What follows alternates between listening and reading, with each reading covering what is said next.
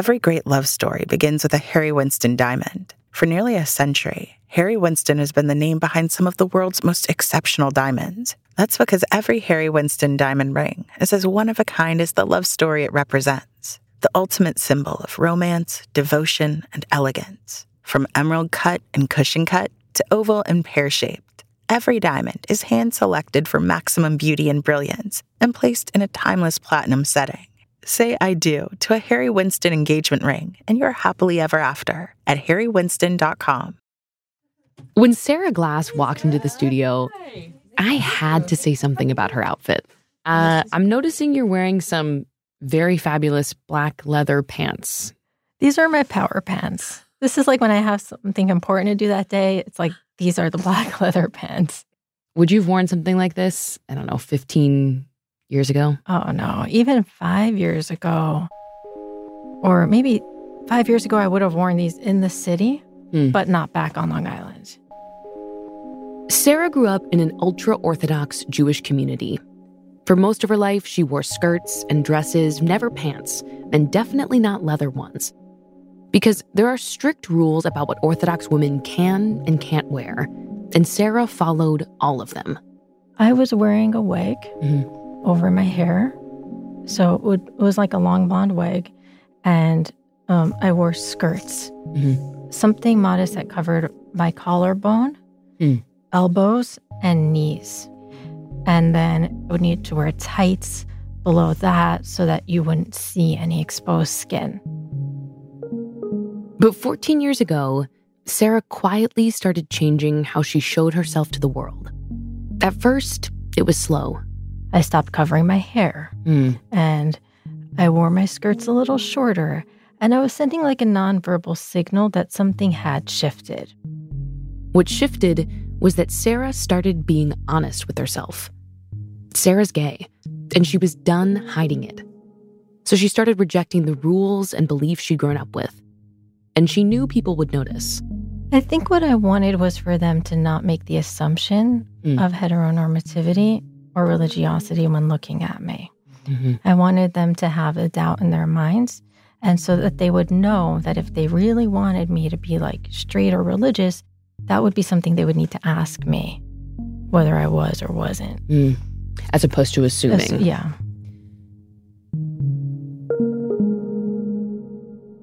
From the New York Times, I'm Anna Martin. This is Modern Love. Love now and Did you fall in love last night? I love Love was stronger than anything. For the love. And I love you more than anything. There's still love. We're spending today with Sarah Glass, who wrote an essay about her first love, a forbidden love, with a girl from high school. It's called Please God, Help Me Stop Missing Her. Here's an excerpt from that essay, read by Julia Whalen.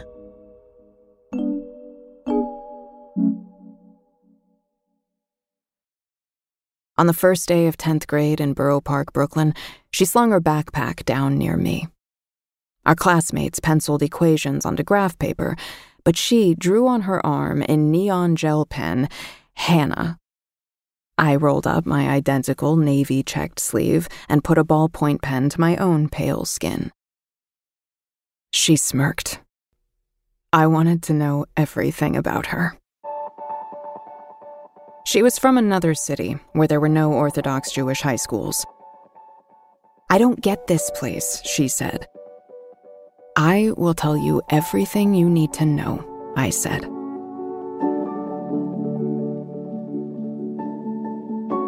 We met up in Brooklyn at a concert. We watched Kinneret, our community superstar, her long gown sparkling as she filled the room with song. Hannah was so close that I could feel the movements of her body in the air between us. I clenched my shoulder blades together, tighter. Around us, dozens of pious voices sang with Kinneret about the world to come. Not exactly the appropriate soundtrack for acting on my unholy desires. When the music ended, we watched the crowd disperse onto the streets, a stream of girls and women in modest garb. "Want to sleep over?" I asked, trying to take the urgency out of my words. Sure. Can we get pizza? In the dim glow of the streetlights, I saw her grin. We created our own concert later that night. A silent orchestra of skin on skin, her breath in my ear, and the pounding of our hearts against each other in the dark. We held each other afterward. I felt her face against mine, her fingers trailing down my back. I wanted to say, I think about you every single day.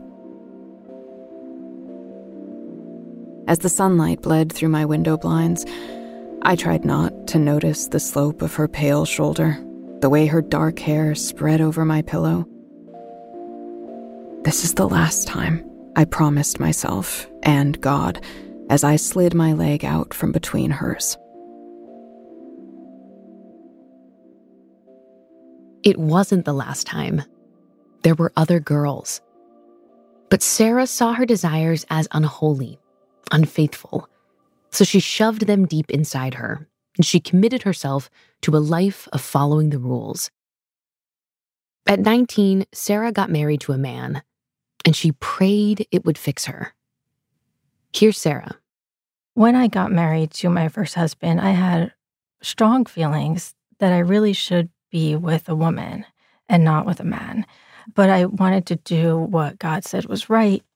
And so I had made mistakes, but I fought it. I prayed. I fasted. It was like, I'd love to murder people, but I'm like over it. Mostly over it. I only think of it like once in a while. It was that evil to you. Yeah. It was akin to murdering someone. Exactly. And I thought, I can do it. Like, it's okay. I can handle it. I'll be with a man. But at least I'll get to be me in this one way. I'll get to have a PhD in psychology. That's like the thing for me. My body's going to be for God. Everything I do every day will be for God. But just like, it was like the one thing, it was like my bargain with God. Let me just have the PhD in psychology. I just want to do this one thing. Sarah had dreamed of becoming a psychologist since she was a kid. She wanted to work with children and with teenagers, but it was very rare for a woman in her community to get an advanced degree. I knew growing up in the Hasidic ultra-Orthodox community, becoming a psychologist would be a battle. And so I went and got rabbinic permission from my rabbi to go to graduate school and get a degree in psychology. But then my husband seemed to disagree with that. And so he went to his rabbi. And his rabbi didn't think that would be a very good idea. And so together they decided I should get a master's in social work instead. How did you feel about going to school for a degree that wasn't really the dream you'd had? I was devastated. I was really, really devastated.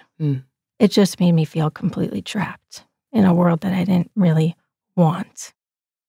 Tell me about what you were learning in this social work program. Social work school was like my first foray out into the real world outside of the ultra-Orthodox community. And I geared up for college like it was a spiritual battle. I had like holy texts in my car. I had a buddy, a religious woman from my block who was like traveling with me to college. We had a plan to study Bible works during every lunch break so that whatever we learned in college, we didn't know what it would be, but whatever came at us in the spiritual minefield of social work school, we would be ready. You could combat it. We got this. And this one day, my professor rolled one of those old VCRs like into the classroom on the little metal stand, and the entire film was all about women dancing with other women and kissing other women, and then men who were wearing nail polish. And I started to get flashbacks of girls I had been with in high school, seeing like the external manifestation of the demon I had been trying to fight for my entire life. It made me really worried that my brain would turn back on to having those thoughts and feelings and that I wouldn't be able to shut it off. And then I started to worry. I was breastfeeding my daughter at the time, And I started to worry, what if these things that I see on the screen go into my milk and then they infect my daughter? And so I raised my hand and asked to meet the professor outside of class and just basically asked to be excused. Was that fear of whatever influence sort of infiltrating your body, was that something faith-based, or was that a personal fear of yours? It was faith-based. We were raised to believe that everything we thought had consequences, everything we ate had consequences, and that everything we thought while pregnant had consequences for our fetuses we were carrying. How did you understand your sexuality at that point? I was trying really hard to be straight. And I thought I had mostly conquered what was an evil temptation. And you felt like, okay, you were trying so hard. It sounds like you had like such a sort of vice grip on these desires, but then this video kind of blasted that open again. Is that true? It was threatening to blast that open again. I had a 1.5-year-old and a newborn, and I couldn't afford to have all that blasted open. What was at stake for you if those desires did come out again? The risks for me were this. If I were to allow that door to bust open, and if I were to allow myself to have all these thoughts about women, I could lose custody of my children. So the stakes were pretty damn high. After the break, it gets harder and harder for Sarah to lie to herself. And then she's forced to be honest. That's next.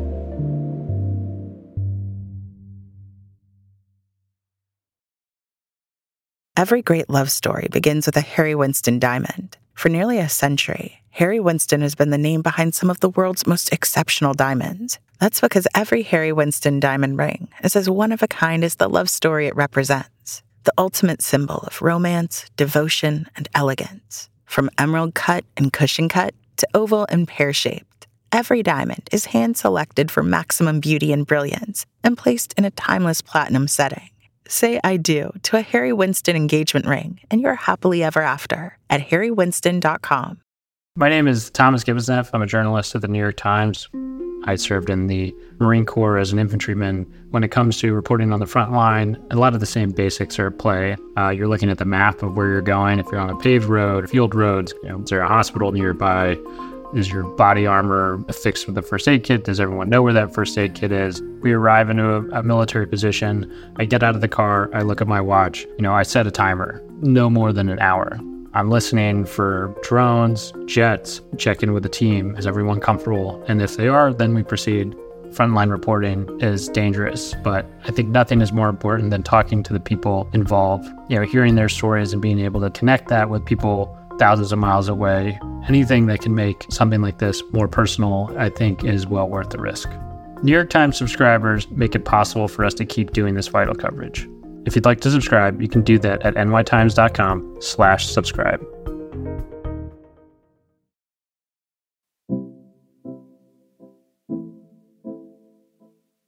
Eventually, Sarah Glass divorced her first husband. She got remarried to another man who was supportive of her getting her PhD. Those years were busy. She had 2 little kids. Most nights, she'd study until 4 a.m. Still, sometimes, her desire would surface. She wanted to be with a woman. But she'd shove it down just like she had for so many years. Finally, Sarah graduated. She fulfilled her childhood dream. She was officially a psychologist. And she opened her own practice on Long Island, treating mostly kids and teens from the ultra-Orthodox community. I got this little cottage set back from the main street on Long Island and decorated 3 separate play therapy rooms with expressive arts therapy and sand play therapy. And I brought in this wonderful, wonderful team of sensitive, warm child therapists and adult therapists. It was beautiful just to be able to do the work and to go in every day and have young children and teenagers come in and feel safe. Did your clients come to you specifically because you were in the community with them? And here's where it gets dicey. Some explicitly did ask before signing up for therapy with me, are you Orthodox? Mm-hmm. And at that time, I did identify as Orthodox, and so I said yes. Mm-hmm. And for some, it was more implied by the way I dressed and the words that I knew how to speak. Mm-hmm. So they would be able to use words like Shabbos, which is like observing the Sabbath from sundown on Friday to sundown on Saturday, but they can just weave it into a sentence and I would know exactly what it meant. And, for others, it was that I was seeing their children and they wanted their children to have adults in their lives who were positive role models, who were like adhering to the same value system that the parents were trying to teach at home. Did you feel like a positive role model? I did until I didn't.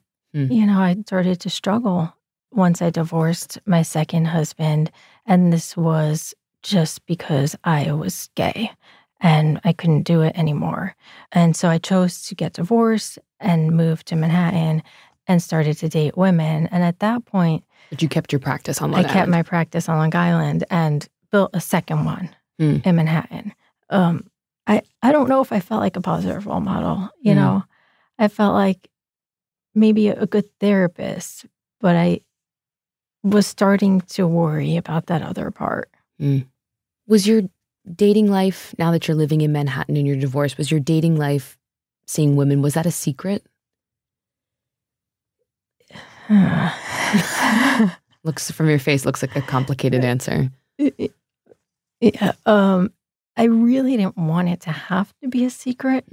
But at the same time, it wasn't something I advertised. And what I struggled with was this.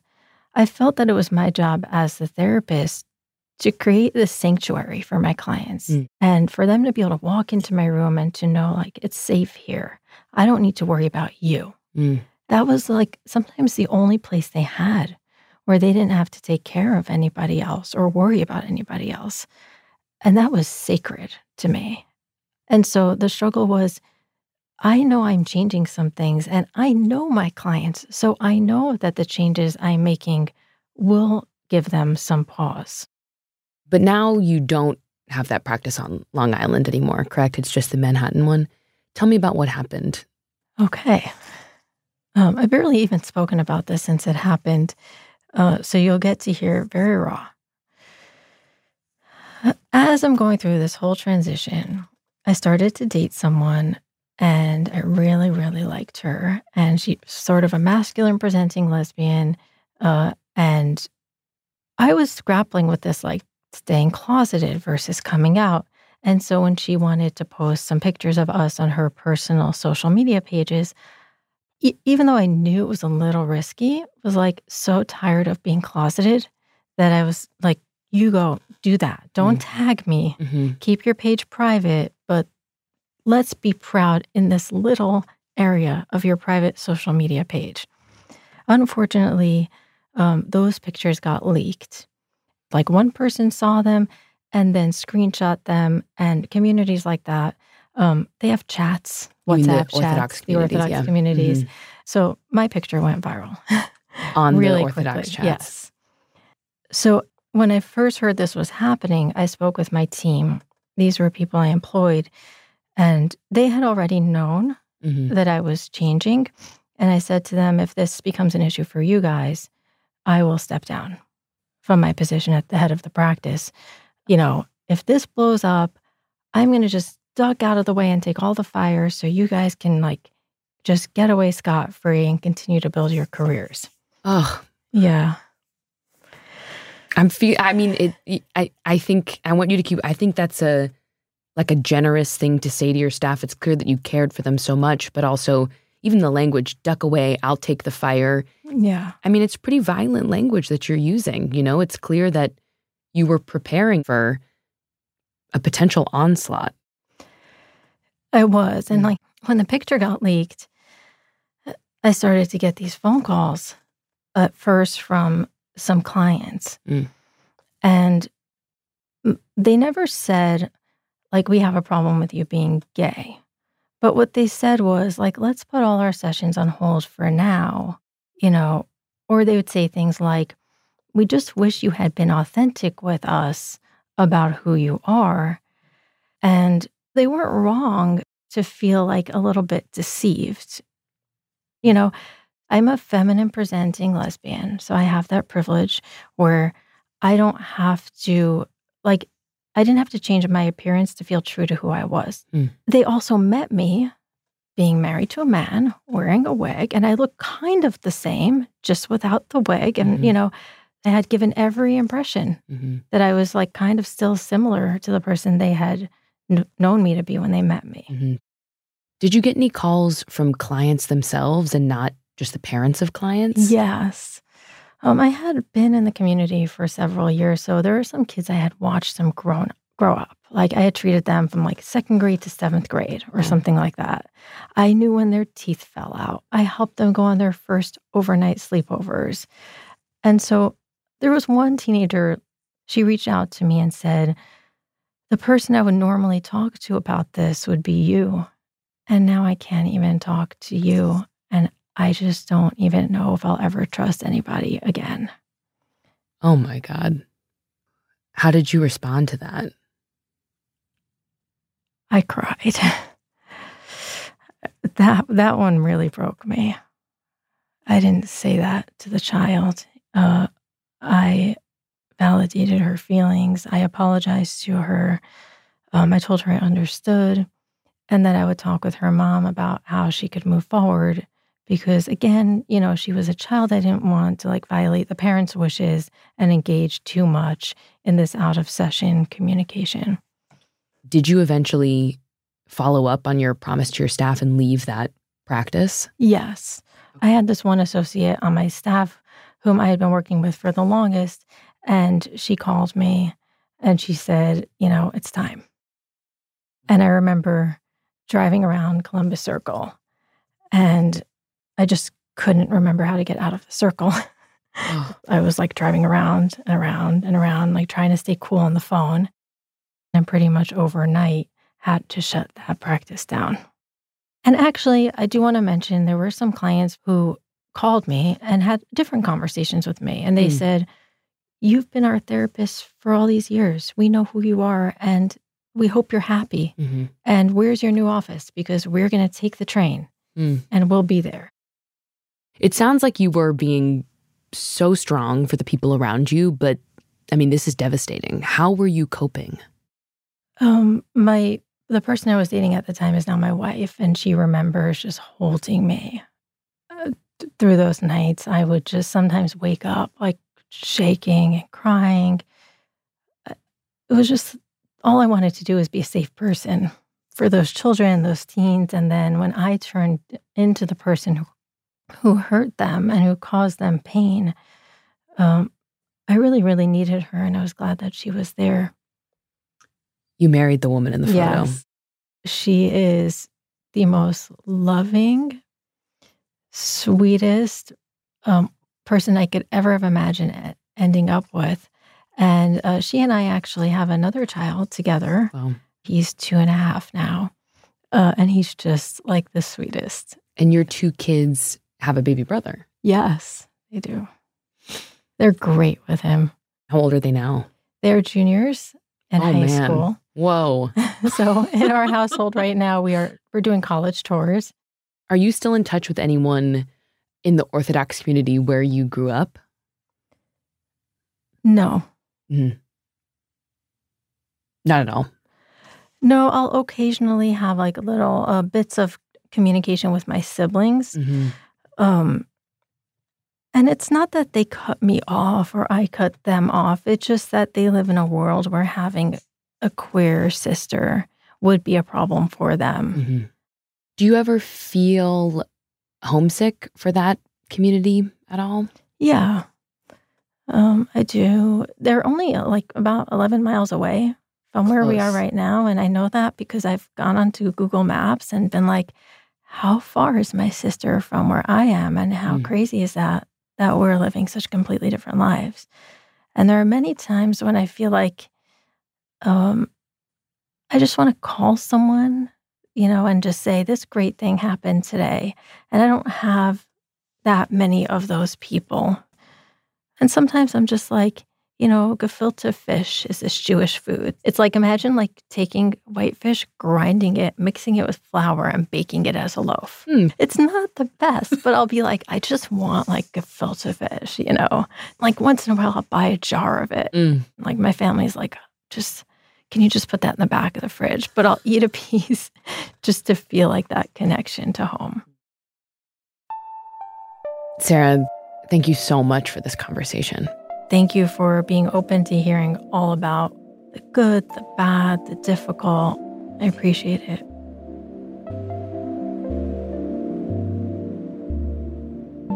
Modern Love is back for a whole new season. Episodes drop every week on Wednesday. Modern Love is produced by Julia Botero, Christina Josa, Elissa Dudley, and Hans Buetow. It's edited by Sarah Saracen. This episode was mixed by Sophia Landman and Corey Schreppel, and our show was recorded by Maddie Masiello. The Modern Love theme music is by Dan Powell, digital production by Mahima Jablani and Nel Galogli. Special thanks to Anna Diamond at Autumn. The Modern Love column is edited by Daniel Jones. Mia Lee is the editor of Modern Love Projects. I'm Anna Martin. Thanks for listening.